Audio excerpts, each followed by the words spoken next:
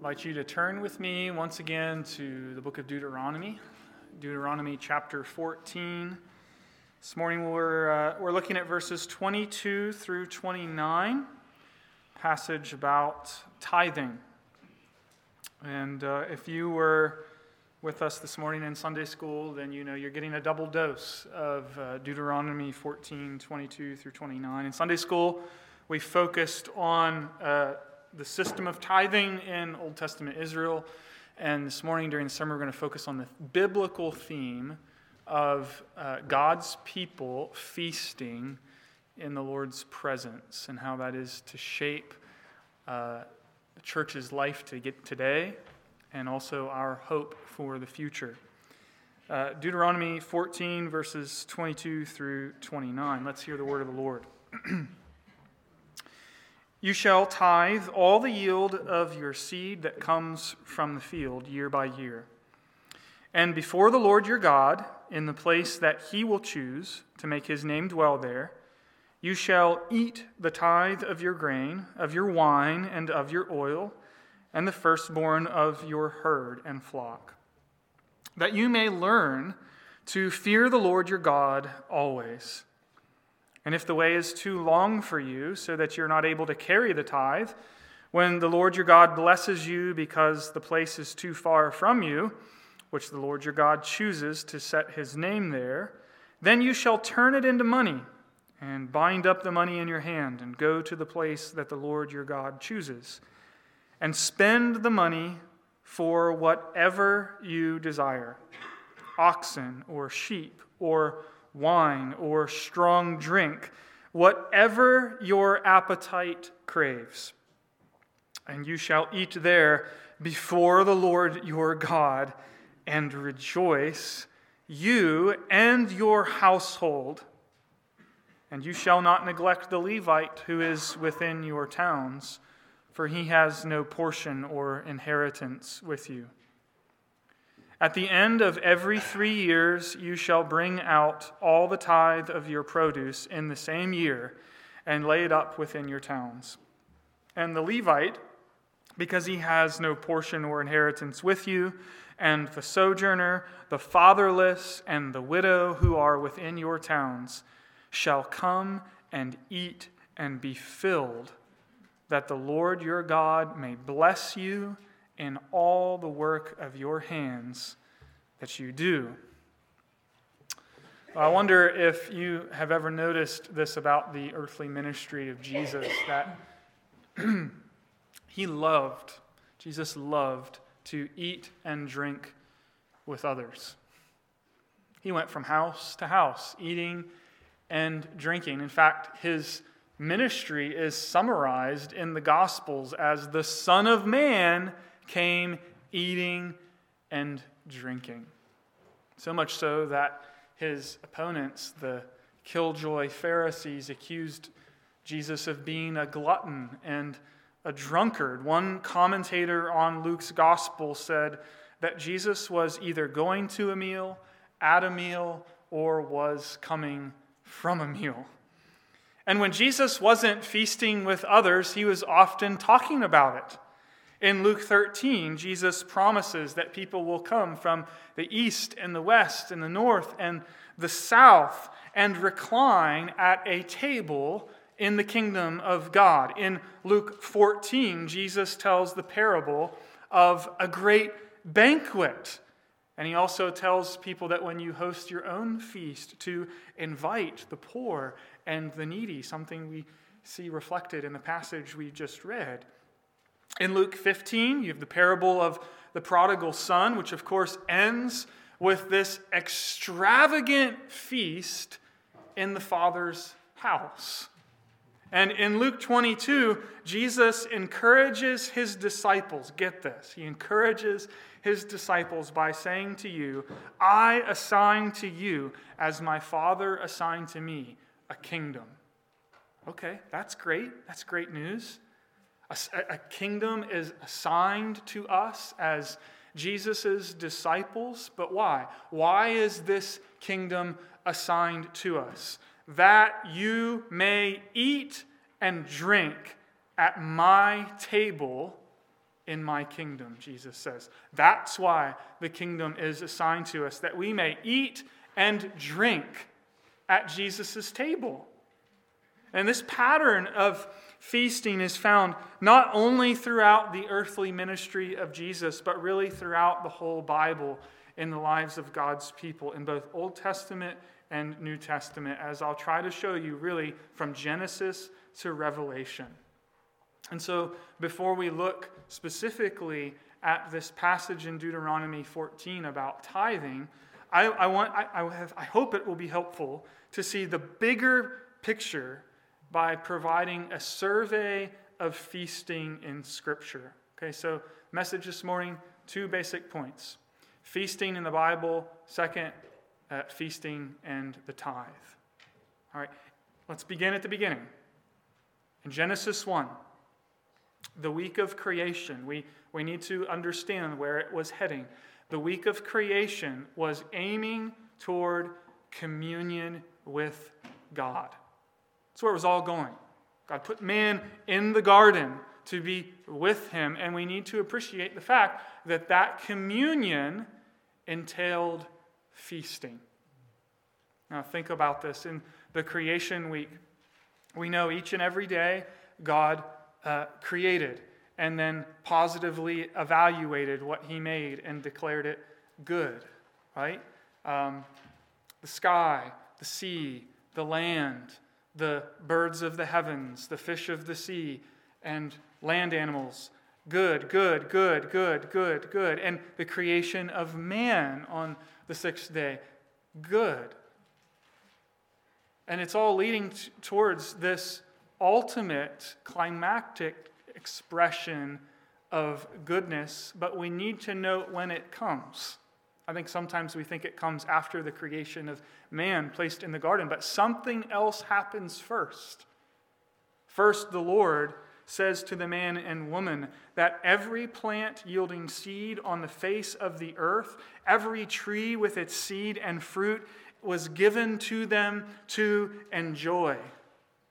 And only after that divine bon appetit do we hear the declaration, very good. In other words, God created the world and he filled it with good things to prepare for what we could rightly call this huge party to be enjoyed on the Sabbath day.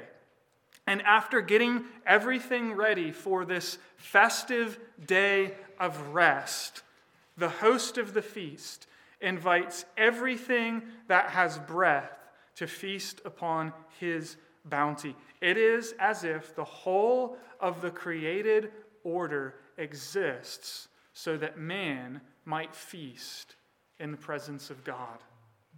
And this goal of man feasting before the Lord continues to develop and unfold throughout redemptive history. Think of the fundamental redemptive act of God in the Old Testament. What is it? It's the Exodus. Okay? God sends Moses to Pharaoh to say to Pharaoh, Exodus chapter 5, verse 1, "Let my people go so that they may hold a feast to me in the wilderness." Why did God say, "Deliver my people"? Why did God say, "Let my people go"? Why would he redeem them out of bondage in Egypt so that they could hold a feast in God's presence? It's no surprise or wonder then, once they made it into the promised land, why God established a calendar of feasts to govern the year for his people. The Feast of Passover, the Feast of Unleavened Bread, the Feast of First Fruits, the Feast of Pentecost, and the Feast of Trumpets, and the Feast of Tabernacles. The whole story of Israel, the story of their salvation, is told by annual feasts. And remember the story of Moses, backing up for a second, and the elders at Mount Sinai in, is it Exodus chapter 24, where we're told that they beheld God and they ate and drank before the Lord. They saw God in some sense, and they ate and drank in his presence. And then there's the the testimony of the prophets, if we jump forward, where one of the greatest prophetic hopes is the promise of a great feast one day.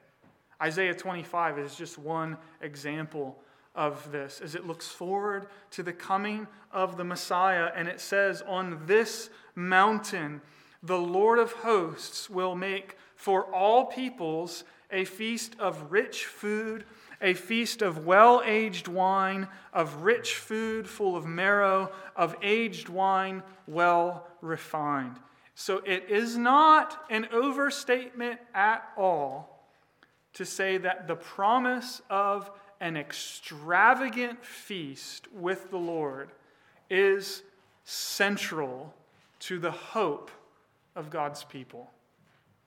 And so when we get to the ministry of Jesus, the Lord himself dwelling in the midst of his people, it is no wonder why he went about eating and drinking with his followers, because in eating and drinking, he was bringing fulfillment to this expectation of God feasting with his people, running throughout the Old Testament. As Jesus himself makes clear, his presence demands feasting, for the bridegroom is there.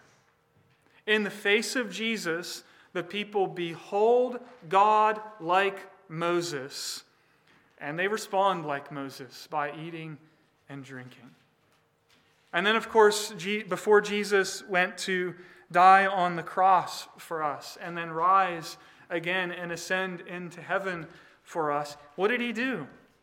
He gave us a meal. He gave us a meal and he said, "Take and eat and do this in remembrance of me." And the sense of the text is keep on doing it until I return. And then this one really, it amazes me. What do we find Jesus doing after his resurrection? Thinking here of the Gospel of John. After he's raised from the dead, what do we find him do? We find him eating once again. This is amazing. John chapter 21, his disciples, they don't know what to do with themselves. They've gone back to fishing. And Jesus appears to them at the Sea of Tiberias. He's there on the shore. What is the resurrected Christ doing? He's making a charcoal fire. And he's cooking fish. And he says to his disciples, "Come and have breakfast with me. Come and eat. Come and eat." It's incredible. And following the pattern of Scripture, the early church's worship and life was organized around meals. Acts chapter 2, verse 46, "And day by day, attending the temple together and breaking bread in their homes, they received their food with glad and generous hearts, praising God." The impression that you get throughout the book of Acts is there's no church without food. There's no church without food, without feasting. Luke sums up the church's life just a few verses before this, saying that the early Christians devoted themselves to the apostles' teaching, to fellowship, and in the Bible, fellowship and food go hand in hand, and to the breaking of bread and the prayers. You see, food is at the center of the church's worship and life. We could look at another example of this in Galatians to get kind of a snapshot into a controversy in the early church. In Galatians chapter 2, where what was happening? You had Jews and Gentiles sitting down together for table fellowship, which is an incredible thing when you understand it. But what was happening is we have this circumcision party coming in who are separating themselves. And even the great apostle Peter joined with them in drawing back from sitting down at table with Gentiles. And Paul said, no, I will not have any of this. This goes against the gospel itself. But you get a little window into the fact that table fellowship was at the very heart of the life of the church. And then we go to the book of Revelation. And as I said, the entire story of redemption culminates in a feast, the marriage supper of the Lamb. Revelation 19, blessed are those, happy are those who are invited to the marriage supper of the Lamb. And if you look at Revelation 19, you'll see that joy and exalting in God go hand in hand with feasting. Feasting and rejoicing in the presence of God. As I said, this theme runs from Genesis 1 all the way through to the end in the book of Revelation. It is at the very heart of what God wants for us, brothers and sisters. He wants us to rejoice in His presence and feast on His abundant provision with Him at the very heart and center of it all. Now we have just skated along the surface with that survey. There's so many other passages that we could look at, but I hope with this brief survey we begin to see that feasting before the Lord is not incidental in Scripture. It's not out there. No, it's right at the heart of things. Creation. I've given you every plant to eat. Go on and enjoy yourself. The Exodus. Let them go out and hold a feast. Israel's entire calendar year. Feast after feast after feast. The prophets, the Lord will make a rich feast of food and well-aged wine.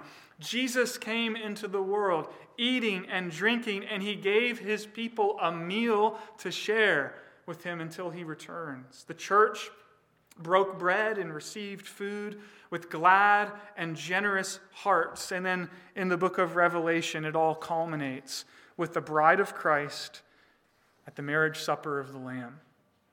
There's one more passage, though, that I want to mention. It's Revelation chapter 3 in the letters written to the 7 churches, representing the universal church. Jesus comes to the church of Laodicea, and they're in trouble. Right? They're in spiritual danger. He says, behold, I stand at the door and knock. If anyone hears my voice and opens the door, I will come into him and eat with him and he with me. This is what Jesus wants to do with His people. Through the ministry of His word, He comes knocking. What does He want? What does He want to do with us? He wants to come and share a meal with us. He wants to feast and fellowship with us. And it is what happens every time we come to the Lord's table together. Jesus comes to eat with us. So with the storyline of Scripture in view, we see that feasting for God's people is not peripheral. It's not incidental. God wants us to eat and drink with glad and generous hearts. He wants us to eat and drink with joy, abounding joy, generous joy in His presence. And so I don't think it's a stretch to say that feasting should be a regular part of the church's life. Like Israel brought out of Egypt to feast in the wilderness, God invites His people in this often sad, dark, and discouraging world to feast, to remember His goodness, to taste and to see that He is good. And so this pattern of feasting, it should shape the church's life today. We should follow the pattern of Scripture.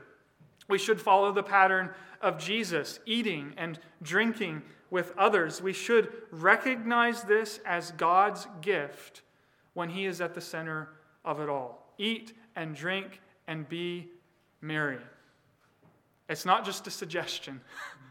It's something God calls us to do. This is to be a regular part of church life, food and drink from the abundance of God's hand, enjoyed in the presence of brothers and sisters in Christ. In the wilderness of this world, God's people feast and rejoice in fellowship with God and with one another. And as I said I would talk about in Sunday school, I am more and more convinced that this really is a fundamental aspect of the church's faithful witness to the world. That's what Luke says in Acts chapter 2. Listen to this. As the church, this is Luke, as the church worshiped the Lord and broke bread and received food with glad and generous hearts, the Lord added to their number day by day those who were being saved. Did you hear that? As the church worshiped God and as the church feasted together with glad and generous hearts, God added to the church worship and feasting throughout the week. That is how God was adding to the church. It was by the church's public worship, and it was as the church feasted together in fellowship, a fellowship marked by gladness and generosity, joyful feasting and hospitality, and true worship are inextricably linked.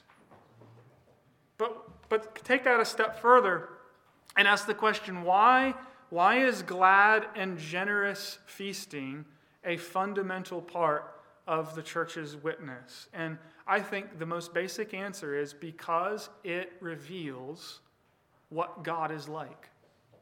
That's the most fundamental reason. That feasting is at the heart of the church's witness because it shows visibly to the world what God is like and what His grace does. What is God like? Right? Is he austere? Is he stingy? Is he a party pooper? No, God loves to see His people feasting lavishly together, dare I say it, using the church's funds to feast. Now I've really got all of your attention now, don't I? Now, of course, we should say if the feast is for sinful, selfish indulgence, then that's absolutely wrong. And we see examples in Scripture of sinful feasting when, for example, in the book of Ezekiel, the shepherds of Israel are getting fat, right, off of the flock that they were supposed to be feeding and caring for. And God promises to judge that kind of sinful indulgence. But when the church eats and drinks together with God at the center of it all, the church is bearing a profound witness to the world of what our God is really like. Right? Is feasting a waste of church resources? That's a question worth asking. Is spending church funds on food and good drink contrary to the heart of God? Well, let's go to Deuteronomy 14 and find out. Let's look at it. Deuteronomy 14 is a fundamental passage where God establishes tithing for the people of Israel. It's one of the most extended treatments in the Bible on tithing.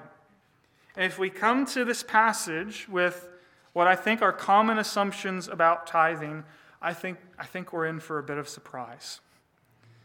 Listen again to Deuteronomy chapter 14, beginning in verse 22. You shall tithe all the yield of your seed that comes from the field year by year. Now remember, we're talking about an agricultural community, agricultural society, so they're tithing their produce from the land. And before the Lord your God, in the place that He will choose to make His name dwell there, you shall eat the tithe of your grain, of your wine, and of your oil, and the firstborn of your herd and flock, that you may fear the Lord your God always. And if the way is too long for you, so that you are not able to carry the tithe, when the Lord your God blesses you, because the place is too far from you, which the Lord your God chooses to set His name there. Right, so ultimately in view here is the idea you can't carry your flock, you can't carry the abundance of God's provision all the way to Jerusalem That's the place that's ultimately in view here. So it says, then you shall turn it into money, bind up the money in your hand, and go to the place that the Lord your God chooses, and spend the money for whatever you desire. Remember, this is their tithe money. Spend it on whatever you desire, oxen or sheep or wine or strong drink, whatever your appetite craves, and you shall eat there before the Lord your God and rejoice, you and your household. Isn't this an astounding revelation of what God is like? What does God tell his people to do with their tithe? Deuteronomy 14, verse 23. Eat your tithe. That's what it says. You shall eat your tithe. Again, this may come as a surprise to us, but we need to understand this and have our minds renewed by this truth that tithing was for feasting. Tithing was for feasting in the presence of God. Yes, it was for making necessary provisions for others as well. But here we see that part of the tithe was for feasting. And it's a remarkable revelation of what God is like. Ask yourself another question. What was God teaching Israel with the tithe? Verse 23, that you may learn to fear the Lord your God always. How did feasting in the presence of the Lord teach Israel to fear the Lord always? Eat your tithe that you may learn to fear God. Well, here's what I think it means. In this act of eating from the abundant provision of the Lord, the people learned to fear God. They were learning to recognize that God was their provider, the one who owns everything, the earth and the fullness thereof, the one who feeds every mouth under heaven, the one who causes the rain to fall down to bring forth an abundant harvest, the one who gives cattle to his people to feed them. The people were learning to fear the Lord and that they depended upon him for every good thing. And that kind of fear, that kind of reverence of the Lord, as I mentioned in Sunday school, it goes hand in hand with joy, doesn't it? Verse 26, eat your tithe in the presence of the Lord and rejoice. So turn your tithe into money, then go to the temple, buy whatever you desire, meat, wine, strong drink, whatever your appetite craves, and then eat it before the Lord and rejoice. Celebrate. That's tithe money. We might say that's church money. And it covered an extravagant feast where there's this abundance of food, wine, strong drink, and all of it is consumed in the presence of the Lord with rejoicing. And the reception of this lavish gift from God is meant to teach us to fear God because it points us to his super abounding goodness and generosity. And so in Christian feasting, God remains at the center of the meal as the author and giver of every good thing that is put on our plates and that fills our cups. Okay, so go back to the question again. What is God really like? What's his character? Is he stingy? Is he austere? Is he reluctant to give good things to his people? Far from it. We're seeing this again and again in Deuteronomy, but here we see it so clearly. Far, far from it. His goodness and generosity overflow so that even in the tithe, he gives good things to his people to enjoy and to share with one another in his presence. It really is a wonder, isn't it? And so the church is called to enjoy and share God's goodness in table fellowship. Again, this is not incidental to our identity as God's people. It is a fundamental part of our life together. We eat and drink with glad and generous hearts because our God is good, because our God is gracious, and he has given us good things to enjoy, to taste and see that he's good. Deuteronomy 14 goes on to add to this feast of the tithe. I don't think I've mentioned it. We talked about it in Sunday school, how there are actually two tithes. There's the annual tithe, and there's a triennial tithe in verses 28 and 29. But both tithes emphasize that this is a communal event. The first says, you and your household, right, are to come before the Lord and eat and rejoice. And now in the triennial tithe, we see that this is an even larger community event. And those who are unable to bring a tithe, the poor, the sojourner, the fatherless and widows, they come and they eat and drink their fill too. They enjoy the same gifts. And so this feast is not only, it's not an exclusive feast. It's not a self-indulgent feast. It is a shared feast of hospitality in the presence of God. Everybody gets a seat at the table. Everybody enjoys the same food and drink. It is a communal feast displaying visibly what our God is like and what the gospel of his grace does to his people. And so, brothers and sisters, what do we take away from this? What do we take away from this as we wrap up? From this survey of feasting in the Bible and from tithing in particular in Deuteronomy 14, at the very least, we have to recognize that feasting is not an option for the Church of Jesus Christ. This is a part of the church's life, right? Generous and glad feasting is something that God wants us to do for our good and for his glory. And as part of the tithe of Israel, I do not think it's a stretch to say that the church should budget for such feasting. If we think church funds spent on eating and drinking is a waste, then frankly we haven't begun to understand the tithe. Right? Tithing was for feasting, so that God's people learn to fear and to rejoice in the Lord. And as they do so, they bear witness in this world to the superabounding generosity and goodness and grace of our God. What is God like? See, when God's people feast together, they are painting a culinary picture of what our God is like. And so when our tables are full and our cups are full and we are eating and drinking with joy in the presence of the Lord, the message is being proclaimed.